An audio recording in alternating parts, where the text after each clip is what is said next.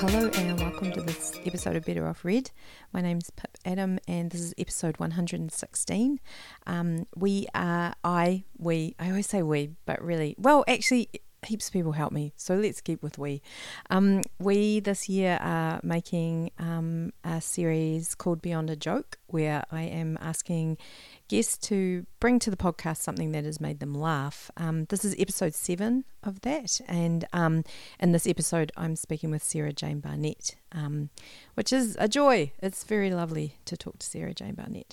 And Sarah brought with them to the conversation Michael Schur's TV series The Good Place.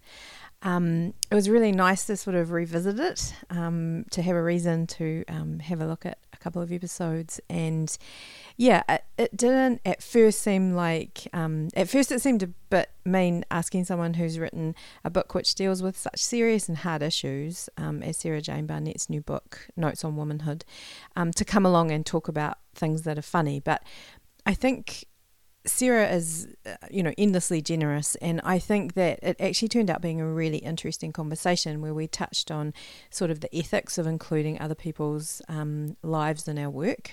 We talked about the rhythms of comedy and how those can actually be used in writing to produce different effects.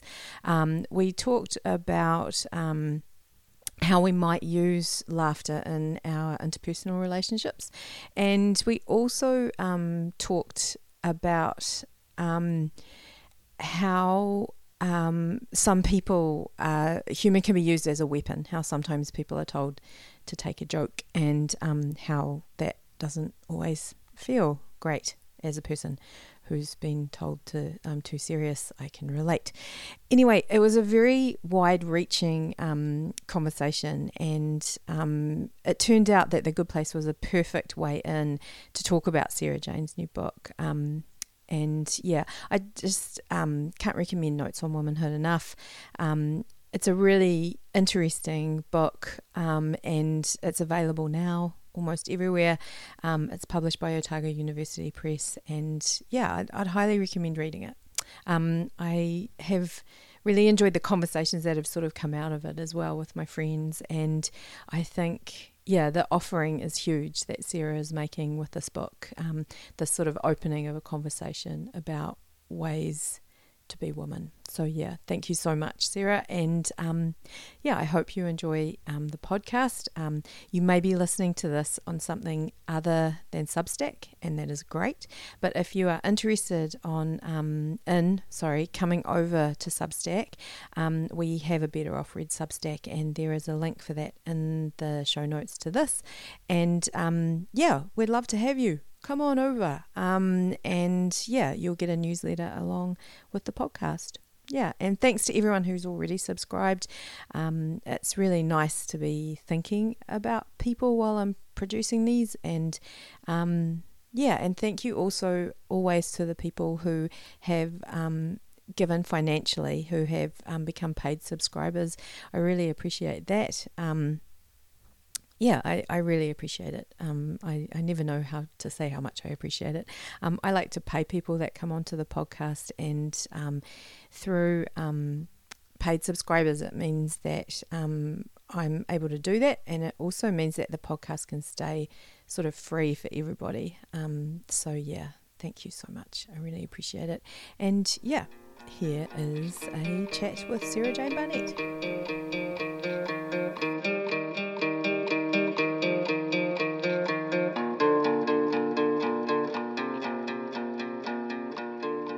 Hi, Sarah. How are you? Hi, Pip. I'm doing pretty well, thanks. Yay, I'm so glad to hear that. Hey, thanks heaps for agreeing to come along and be on the podcast. I really appreciate it. I'm a big fan of this book and always love talking to you, always love all your work. Yeah, you're amazing. I wondered if we could start off with you introducing yourself, however you want to do that. Cool, yeah, sure thing. My name is Sarah Jane Barnett. I'm a Te Whanganui Atara writer, editor, teacher of creative writing, and a weaver. I was born and grew up in Ōtautahi, so I was there for, I think, the first 26 years of my life. I'm Pākehā, and my family goes back to the British Isles on one side and Denmark on the other. And I live with my husband and son and our cat, Comet. And I just published my third book, Notes on Womanhood, which is a memoir that explores ideas of gender and middle age, midlife. Awesome. I did not realize that you were in the South Island for so long. I was, yeah, and then I came. I sort of moved around to the North Island. I was in Palmerston North for a little bit, Auckland for a little bit, and then I ended up in Wellington, and I was just like, this is obviously where I need to live, and I haven't left, and probably won't leave. Yeah, I love it here. It's blooming great. Now I'm asking everybody to bring along something that has made them laugh, and I wonder if you just want to describe the something that you brought along for us to discuss. Well, yeah, absolutely. The when I found out that the theme was something, for the podcast was something that made us laugh, I immediately thought of The Good Place, which is an American comedy TV series. It was created by Michael Schur. I'm not sure if I'm saying that correctly. And it started in 2016, and it just immediately sprung to mind because I think it's one of the things that has made me laugh the most in my life. So should I just talk a little bit about the premise of the show? Yeah, that might be quite good. That'd be great. Yeah. I'll try not. Yeah, I'll when I get to the spoilers bit, I will warn people that I'm going to drop in some spoilers. So the premise of the show is that Eleanor Shellstrop, who's played by Kristen Bell, she dies and then wakes up in the Good Place, which is a heaven-like afterlife set in this beautiful utopian neighborhood. And the first person she meets is the architect of the neighborhood, who's named Michael, who's played by Ted Danson of, was it Cheers? That yes. Made him famous? Yes. I remember that as a kid. Oh. So Eleanor, in her life, before she died, was a self-admitted and very proud, selfish dirtbag. And she immediately knows there's been a horrible mistake and that she shouldn't be in this neighborhood, that she should be in the bad place. And so she's incredibly worried about being found out. And she really wants to learn how to be, a person worthy of being in the good place. So in the first couple of episodes, she's introduced to other people who live in the good place, including her soulmate, Chidi. Everyone in the good place has a soulmate. And Chidi's played by Jackson Harper. And then there's Tahani, who's this very beautiful, rich, name-dropping British socialite, played by Jamila Jamil. And Jason, who is Tahani's soulmate, who's played by Manny Jacinto. And Jason is also mistakenly in the good place and is posing as a monk, Zhan Yu, who has taken a vow of silence. And actually, in his life before he died, he was a drug-dealing amateur DJ from Florida. He's such a great character. There's also Janet, who's this all-knowing being, who's there, the residents can call on her and she'll come and provide them with things. She's played by Darcy Carden. And so the premise is that Eleanor's in the good place, she's not meant to be there, and her soulmate, Chidi, is a professor of ethics and moral philosophy. And so Eleanor reveals to him that she's in the wrong place, that she's an imposter, and convinces him to teach her ethics so that she can earn her place in the good place and not be sent to the bad place. And so, spoilers. So if you haven't seen The Good Place, I don't know, skip ahead or something. At the end of the first season, so these four friends, go through all these different trials together to try and keep Eleanor and Jason in the good place.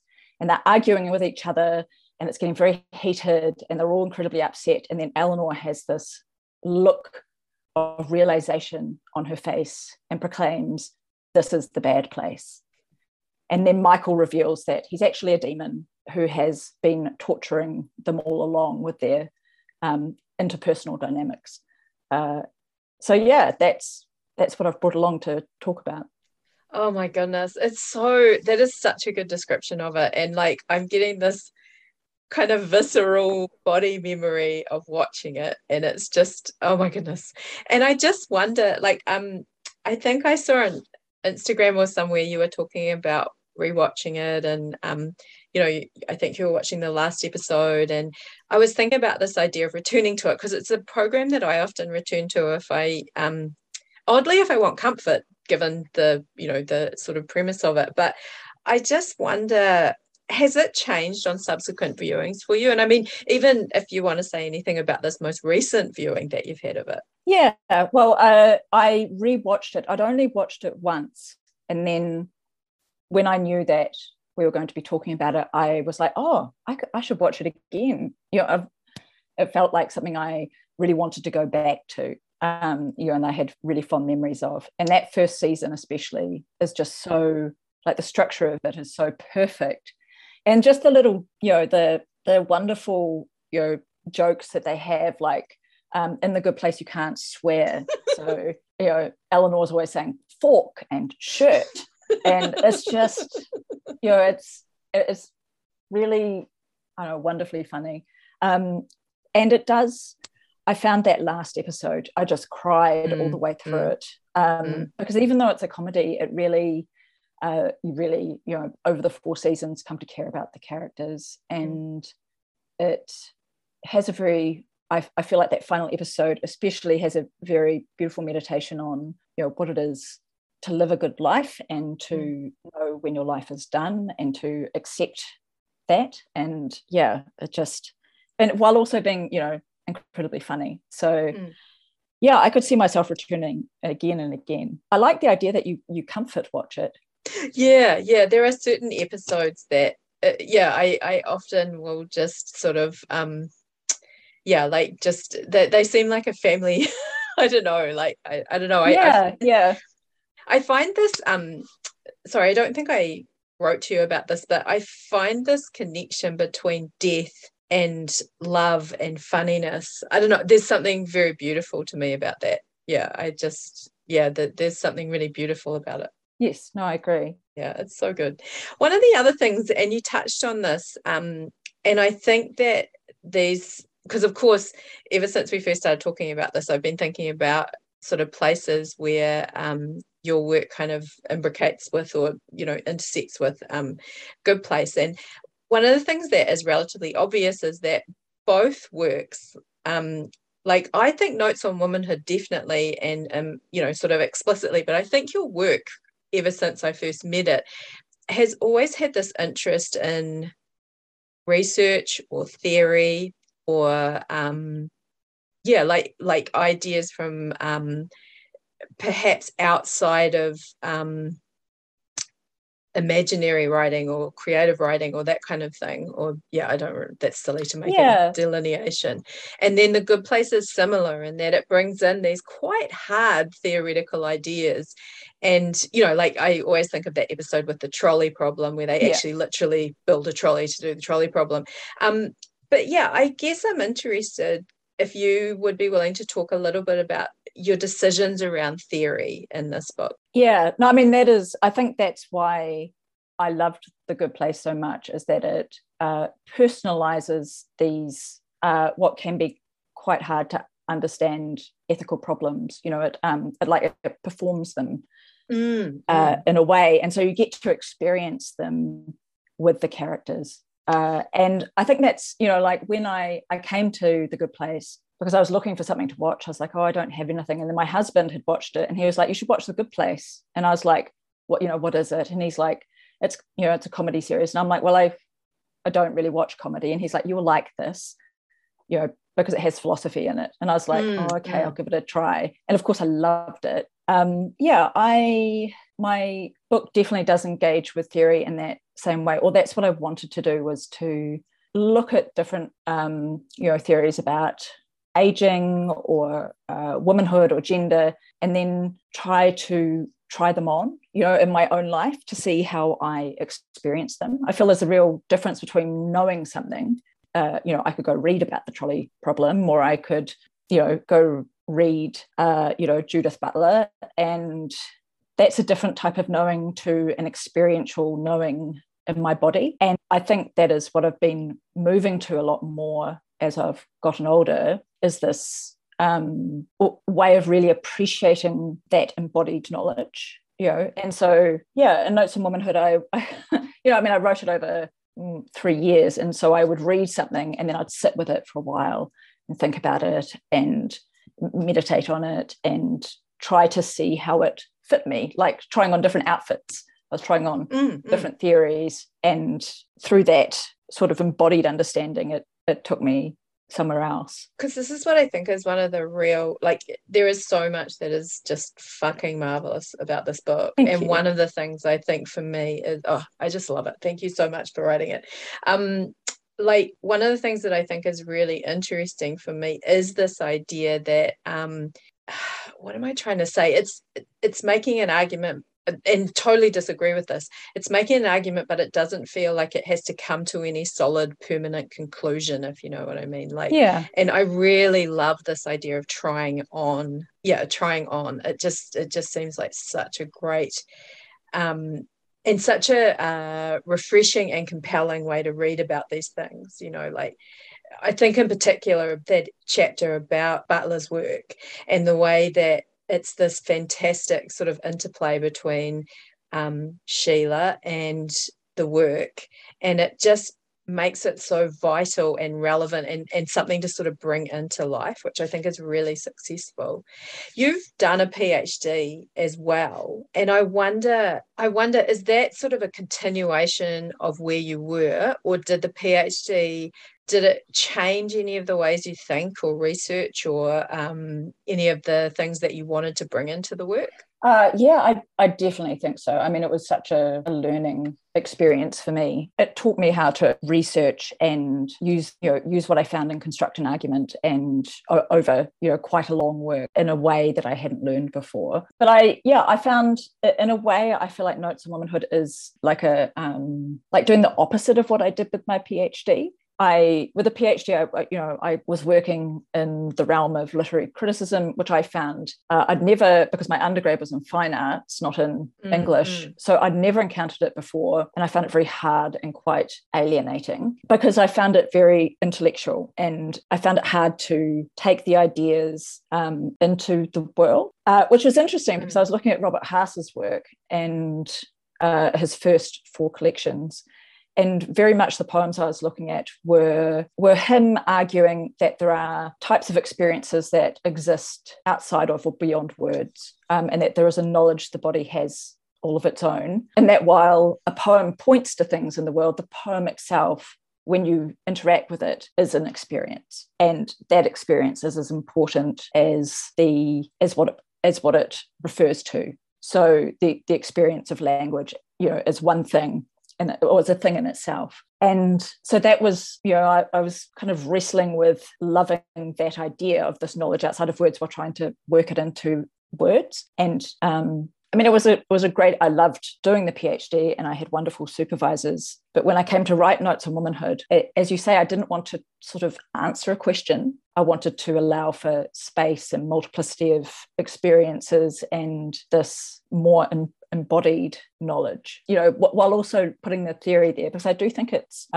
very useful, psychology and philosophy and other ways of understanding the world, to sort of understand it, but then not see it as rigid, and to be able to take what you need from it or learn what you need from it, and then move to the next thing. So, there's still a lot of academic research in Notes on Womanhood, but I wouldn't call it an academic book. It's really interesting you saying that idea of sort of not getting stuck in something, because what I find really interesting is that seems almost rigorous academically, then, because we've got this sort of standing on the shoulders of giants kind of thing in academia. Like, it seems that to move on seems actually, I know that when I did do an undergraduate in English, there was a lot, I needed to sort of position myself as a certain kind of thing. And I think that that's what's great about the structure of Notes on Womanhood, is that it moves on Yeah, it does. And just going back to that amazing image of trying on, I really like that. You wrote something to me which I really, really loved. And I'm just going to read it back to you. That'll be weird. That'll be weird for you. But yeah, but also something that I've realized about my book is that in parts, it's about the journey of moving from control, black and white thinking about womanhood, to embracing mess, difference, imperfection, and seeing the beauty in those things. Learning to be human. I think The Good Place does something similar, even though the premise is there is some objective good and bad. The show immediately subverts the idea because all the main characters are shades of grey and changeable. There's something so beautiful there about the capacity of people to transform and love. Yeah, I guess it's just such a beautiful quote for starters, but I also wonder about the ways that the book changed over the writing of it to accommodate these ideas. Like, it's interesting. When I was talking to Anthony Lapwood the other day, he sort of said this interesting thing about how we write a book over 3 years and we're not the same person at the end of the book as we were at the start of the book, which has never occurred to me. But I just wonder, like, how much of the structure of the book was kind of there at the beginning. Like, having read a few of the earlier things that looked like they were shaping up to be the book, can you talk a little bit about I guess I'm talking about like the genesis of writing it? Yeah, definitely. The book started with an essay that I wrote after having a hysterectomy when I was 40. And so I had that hysterectomy because I'd had very, very early stage cancer, and it was preventative, and I'm all fine. But my surgeon at the time, after he'd done the operation, came to see me the next day. And actually, before the surgery, he said to me that the operation wouldn't make me less of a woman, which I was stunned into silence in that moment. And then after the surgery, he made a comment about my ovaries, I think smiling at him because he'd moved them in. It was just so weird and horrible. And so I just felt that I needed to write about this in some way. And also, my father is transgender, and it had occurred to me that we were both women without uteruses. Uteri? Who knows? Anyway, who knows? And so that became an essay that was on called Hidden Woman, that was on the Pantograph Punch, and there was really good, like a really positive reaction to the essay, and I thought, I was kind of trying to write another collection of poetry at the time, but I kept on coming back to this idea of really wanting to know, wanting to figure out what my womanhood was, because I really didn't know. I didn't know beyond descriptions that were, biological or kind of within the gender binary, as an opposition to male, and also what it meant coming into midlife. I just turned 40 and had a hysterectomy, and it felt like something I wanted to explore. So then I started writing around it, and then I had a coffee with my friend Sarah Bickerton, and she and I were talking. We're around the same age, and we were talking about midlife and how we kind of didn't know what we were doing. We didn't know where we were going. We knew what the script was for being a teen in our 20s and 30s, and what we were trying to achieve, in our in terms of relationships and careers and security and those sorts of things. And then we'd run out of script. And then there was this like big hole until old age, and then death. And I was just like, and I sort of in my head thought I'd just be young until I was 70,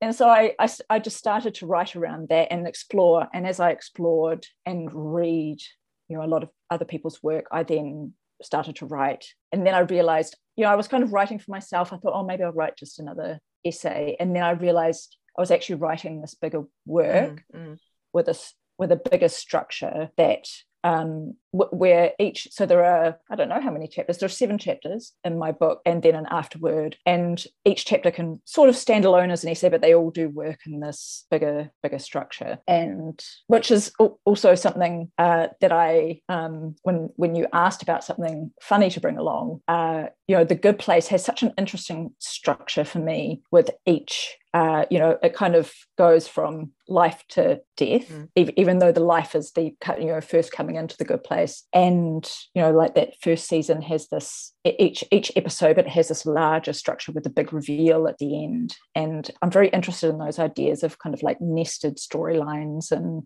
how we can reveal things and how we can weave things together. So for The Good Life, it's a viewer, but for my book, it's a reader. We'll get to the end of the chapter or a couple of chapters, and suddenly things are almost more than the sum of their parts. They fit together in a way that where it provides some realization or satisfaction. I really love what you're saying about structure, and I think that is one of the joys of reading. Having read that essay separately, and then the way that essay sits in the book now, there's this bigger conversation going on, which I just think is so great. You talked a little bit about the structure of one of the chapters, the one that sort of deals with ritual and rituals. Oh, that's a hard word to say. And I just wonder, you suggested that there's a possibility that it may take something from sort of like the rhythms of comedy in a way.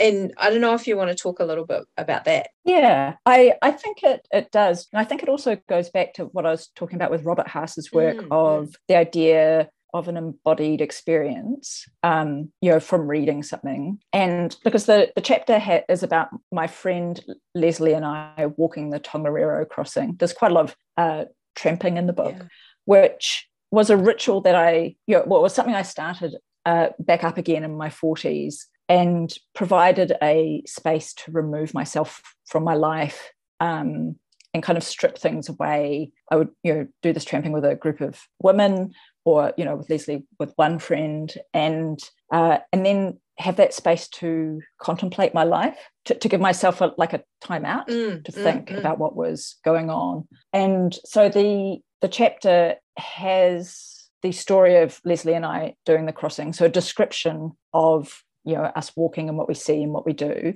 and that is interspersed with sort of a more theoretical discussion about rituals that where there are 3 stages that help you transform and move through life stages. There is withdrawal and transformation and reintegration. I think the 3 are ish. And so what I wanted with the chapter was the reader to be reading about rituals while also reading an embodied description of a ritual, so they could experience it, and experience the emotions with Leslie and I as we, did the Tongariro crossing. And I hope that at the end of the chapter, some readers might be like, oh, I've just experienced this as well as reading it, like a little Easter egg in a way.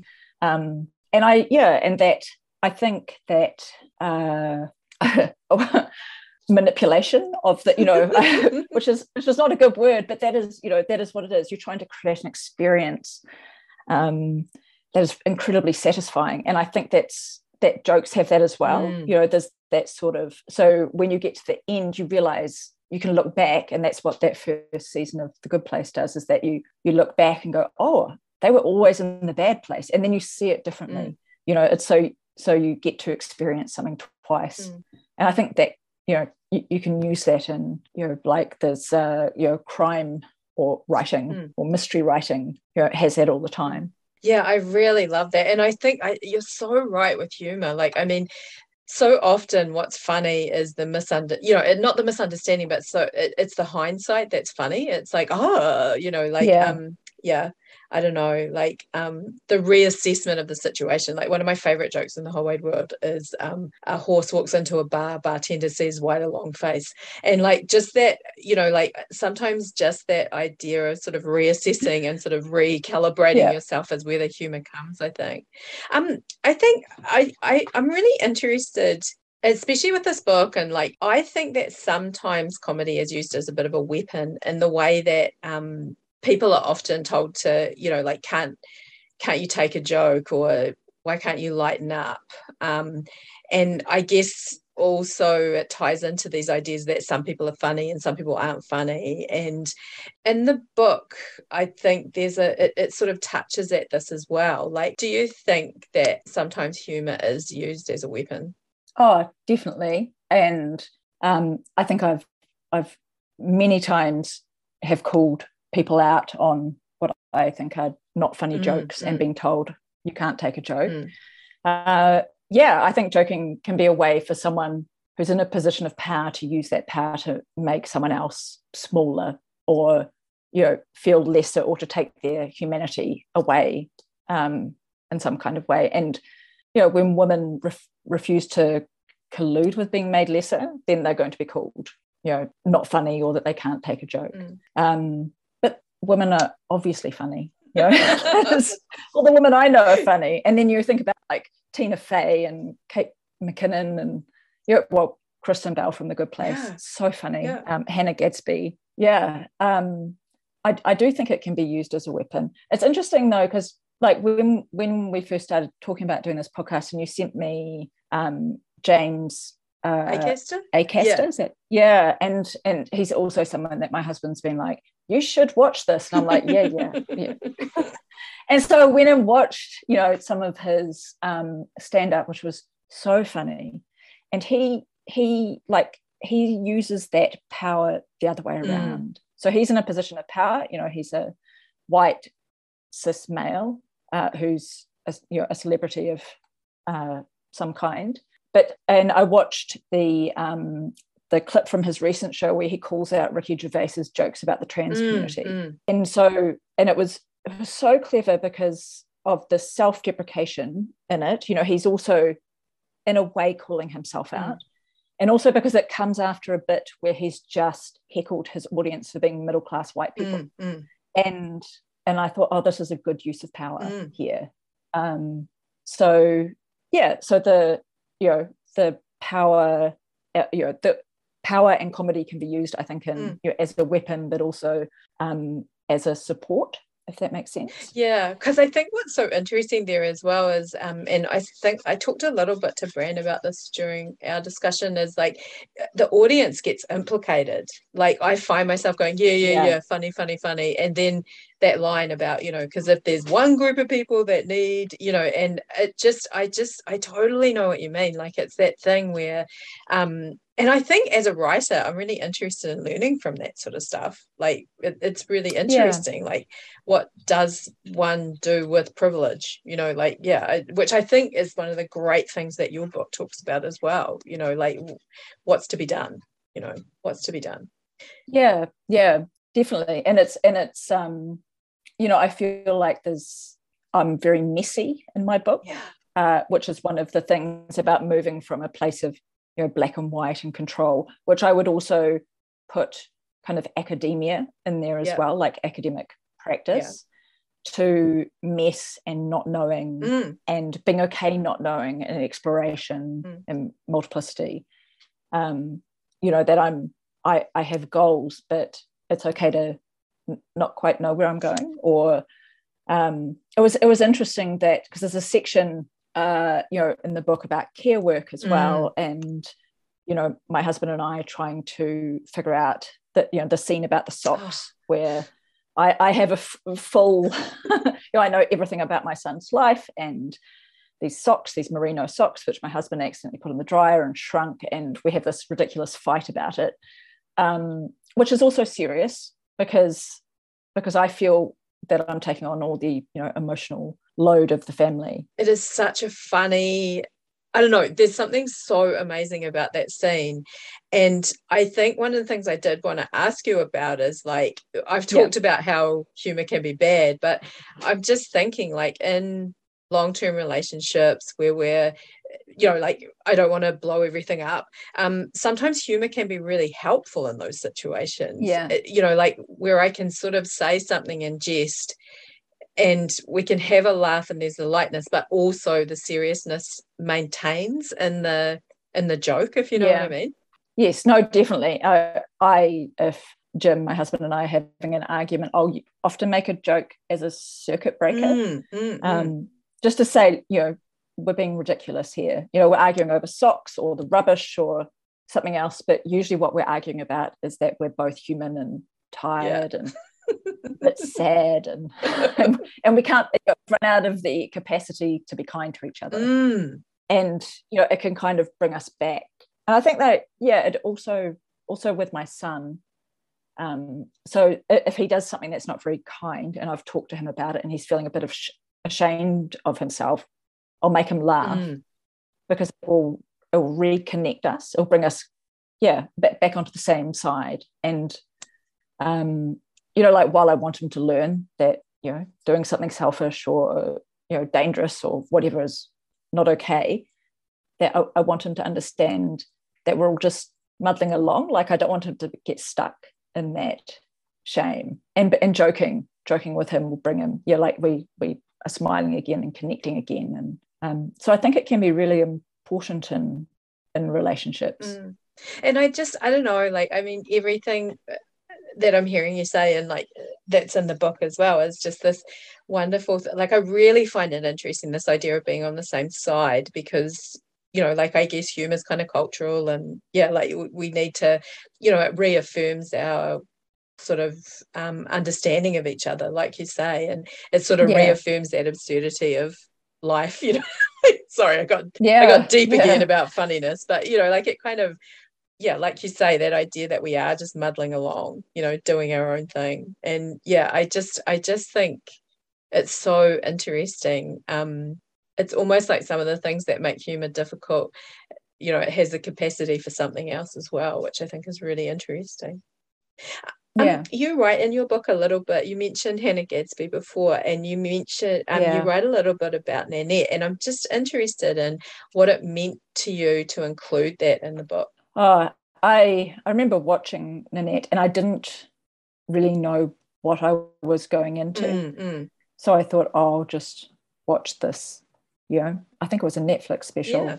And it was just so, so funny, but also so tender and vulnerable, and real. And I think I felt like I really needed that to hear another woman's experience, even though it's very different to my own, in all its realness, but also with the humor, that it could be both. There was something, I think there's something really, and I remember just crying afterwards. In that good way, in that cathartic way. But yes, I think there was like there's something about the humor, and I think this is with The Good Place as well, that allows you to hold in yourself the seriousness of, like, it kind of cocoons the hard stuff in a way, where if things are unrelentingly hard or difficult, I find it hard to like, say, watch a movie that's just all trauma, or like I can't watch war movies because they it feels too much in my body. And I think that's and it's just this, I think there's a lot of strength in humor as well. It's a sort of it has a sort of joyousness and optimism to it. So I if people haven't watched Nanette, definitely get tissues to watch it. One of the things that I think so interesting about what you're saying, well, to me, God, so narcissistic, but like, I was just thinking as you were saying it, I was thinking that if I do read something that's unrelentingly serious and heavy, I always find it funny. You know what I mean? Like, it just doesn't seem, it seems almost ridiculous compared with something that's got that smattering of humor, if you know what I mean. Like, I can't buy it as real, which is just, I don't know, like, which is so weird, because I think sometimes people write comedy off as the lighter kind of thing. But it doesn't. I don't think that really is true, is it? Like, comedy often deals with really serious issues. It's just also makes you laugh. And I definitely, when I was writing Notes on Womanhood, I wanted to have, and I mean, my my husband says my humor's so dry as to be evaporated, but which is very kind of him. And he's probably not wrong, but I wanted to have moments of humor, just little touches of humor. Like, at one point, I'm writing about a particular study, and in the paragraph had gotten really wordy, and but necessarily, and I think I ended the sentence with something like, so bear with me, or please bear with me, because I'm like, oh God, the reader's just going to be like, what are we here for? So just having that acknowledgement of things, rather than trying to hide it, or rather than trying to disguise it, that I was just like, please, dear reader, continue reading on. It gets better after this paragraph, I promise. I was just thinking over the years, like after like when you say that thing about the description of your sense of humor, I was thinking some of my deepest belly laughs have been with you and things that you've said. And I was just thinking, that's exactly it though. It's the dryness that I think I love so much. I just love it so much.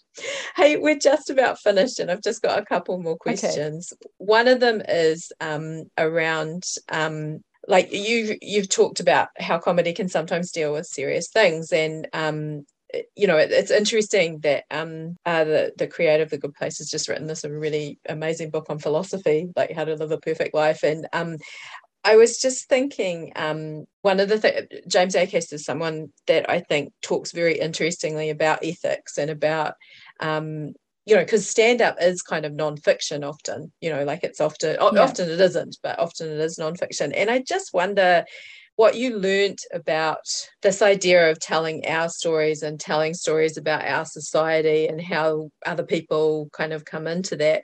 I just wonder, what you've learned about the ethics of writing non-fiction. Yeah, definitely. I mean, it's something that I thought a lot about while writing the book, because I was writing about my parents, and just many other people, in my life, my friends, and I think for me it was about trying to figure out what, writing my experience compared to trying to own someone else's experience.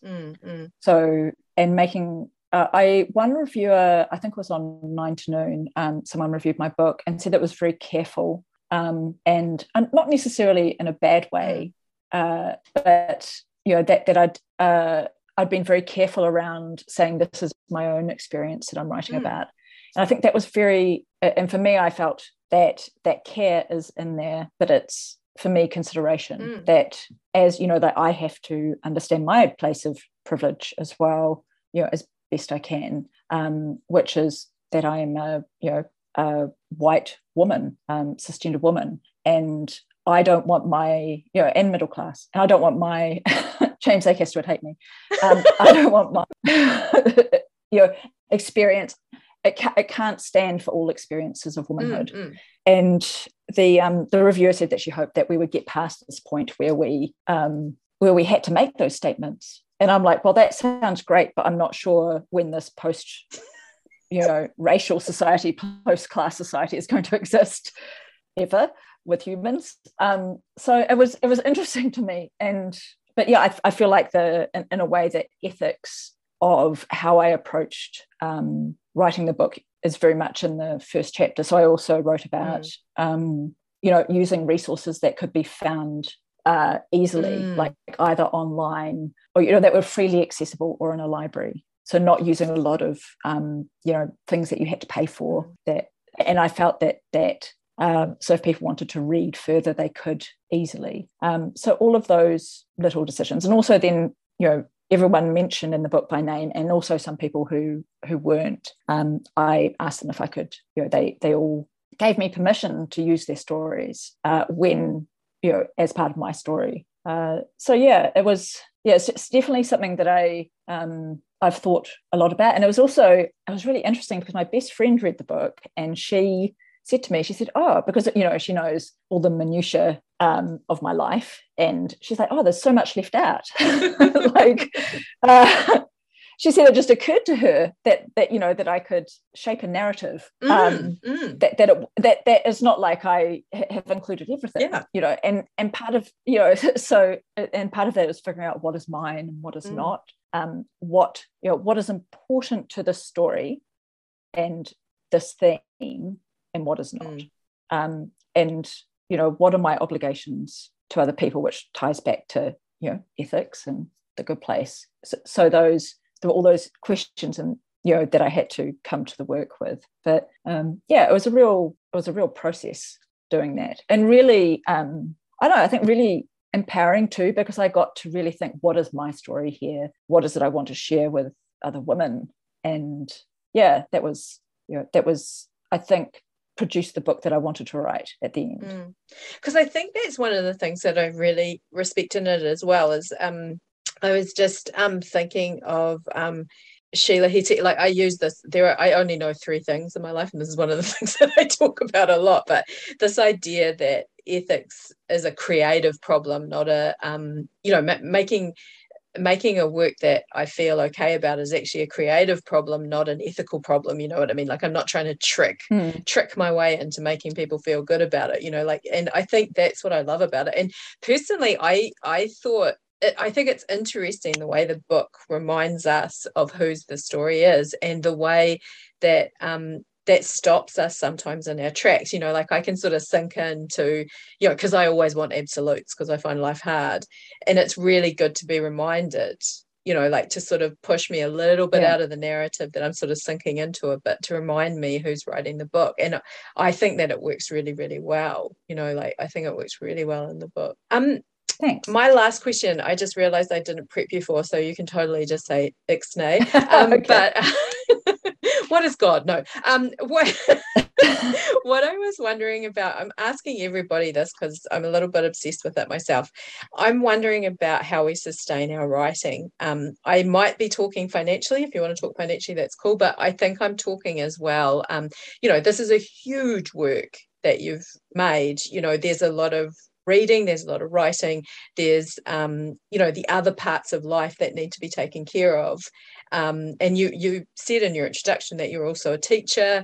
I'm just wondering, like, what sustains your writing? Like, what are the things you need to keep going? That's such a great question. I don't know how to answer it. I'll do my best. I mean, the space and time are the things that sustain my writing the most, and just, I think, also a belief in the project I'm working on.